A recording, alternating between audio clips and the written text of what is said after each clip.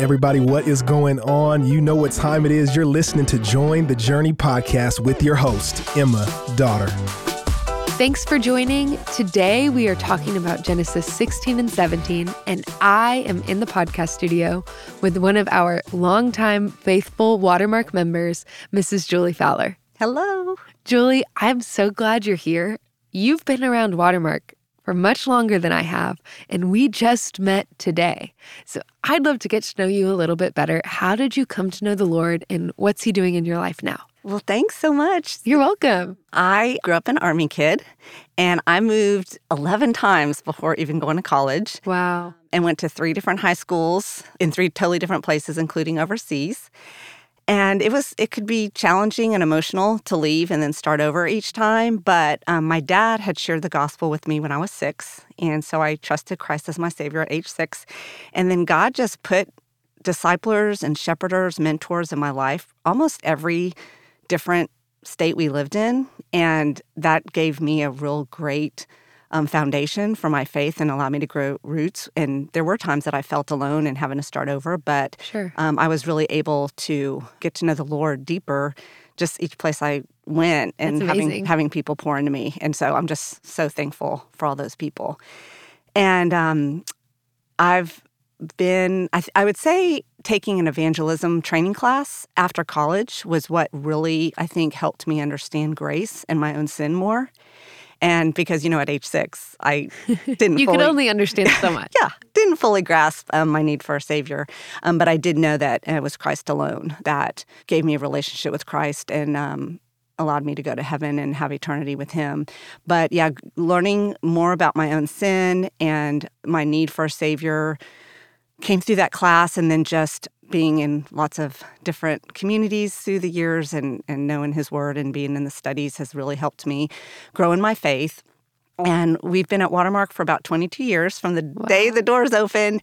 And I've been a part of the Shiloh Ministry, which is for infertility and miscarriage, for that long. And I just love getting to connect women and let them know that they're not alone. And then also just to let them see how much is in the Bible about God understanding us and caring for us, and just that He really cares about whatever season of struggle that we're in.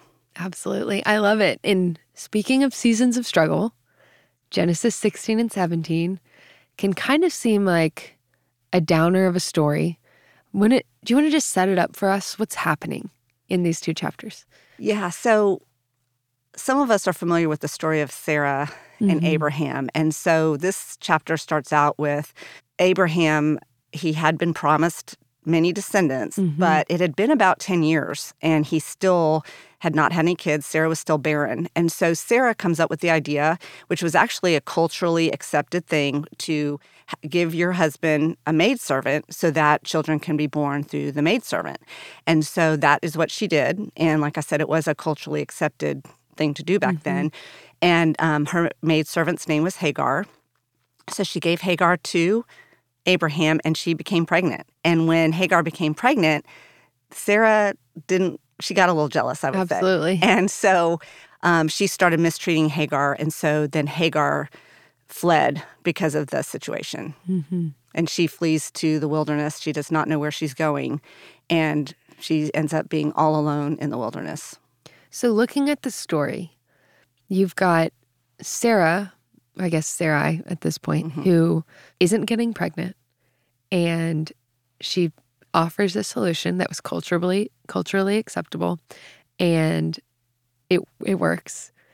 And she gets frustrated with Hagar and is pretty hurtful to her, which reminds me, hey, hurt people, most likely maybe in this case.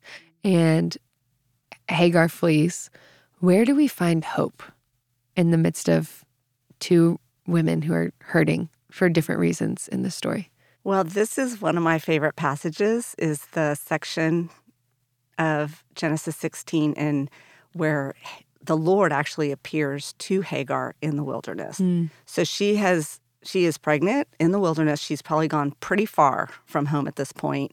She's feeling probably very scared, lonely, unloved. And the Lord appears to her and calls her by name, which is the first time her name that anyone calls her by name because Sarah and Abraham were just calling her maidservant. So God actually appears to her and says, Hagar. And he says, you are going to have a son, and his name's going to be Ishmael. And what's super really cool about that is that means God hears or God listens. And so he reveals to her, I hear you. I listen to you.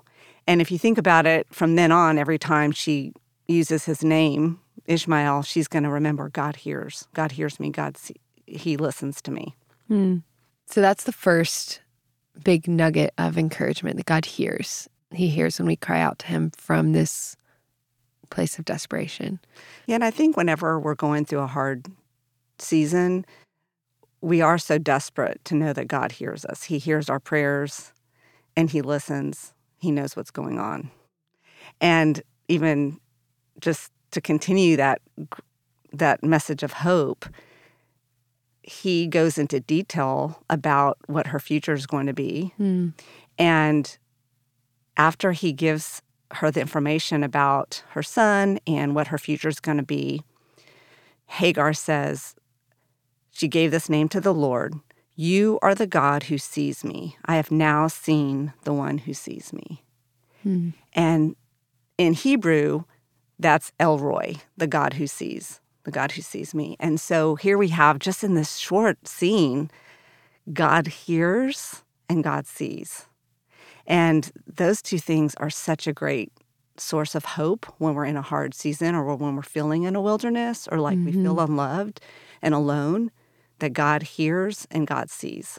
So let me ask you this. What encouragement would you offer to a woman in a similar situation, or maybe just anyone who's doubting that? Does God hear? Does God see? Can anyone relate to this? Am I all alone? How would you counsel them?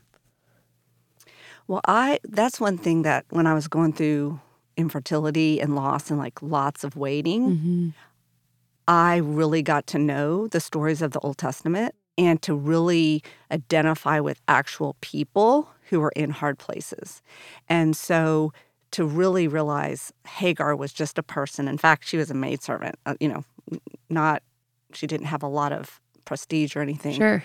And God went to her in the wilderness and revealed that he sees her and hears her. And I think going back to all the stories of the Old Testament and the New Testament, but I just particularly love that, God saw Joseph in the pit and God saw Paul in the prison in the New Testament. Those give me a lot of hope. And yeah, they're very hope-filled, because we not only see God's character being consistent, but we see him almost like chasing after people who would find themselves in all different social classes, all different countries, all different periods in time. But yet, the one thing that's steady and consistent and anchoring is God's character. Yeah, and I love that when she names him the God who sees, it really just matches with what we see in Psalm 139, where it says, when David is saying, you search me and you know me, you know when I sit, when I rise, you know my coming and going. And then even Jesus said, I know every hair on your head. He sees it all. How do you process when you know that God sees, you know that he knows the hairs on your head, you know that he has a plan for you, but we don't always like that plan? What do you do in those moments when you're thinking, God, I know you see me, but why is this what you have for me? That's such a great question, and it's so hard. I think what I do is I go to I feel like I'm just sitting in my chapter, or maybe even my scene, like Hagar was. And if I can go back to other stories in the Bible where I get to see the full story, that gives me a lot of hope. Because just like Jesus on Good Friday, that story did not look hopeful. But the end of the story was incredibly hopeful. Incredibly hopeful. And so same thing with some of the other stories. It's just like if I take the chunk of Hagar in the wilderness or the chunk of Joseph in prison, that is sometimes that's where I am. I'm in this chapter. But he's always at work, and he has a future that's great for me. And I think it's just the hope of knowing that the story's not over. Mm-hmm. He's at work, and he loves me. Absolutely, Julie. Thank you for being here and for sharing. If members are listening, they're at Watermark on a Sunday, they want to get to know you, hear more about your story, or encourage you, where could they find you? What service do you typically go to? Well, I go to the first service. All right. And also then just even through Shiloh. They can connect. We have a link on there on the we'll page. We'll link it in the episode description to Shiloh. So Julie, thank you for being here. And as always, I'm so glad we're all on this journey reading the Bible together.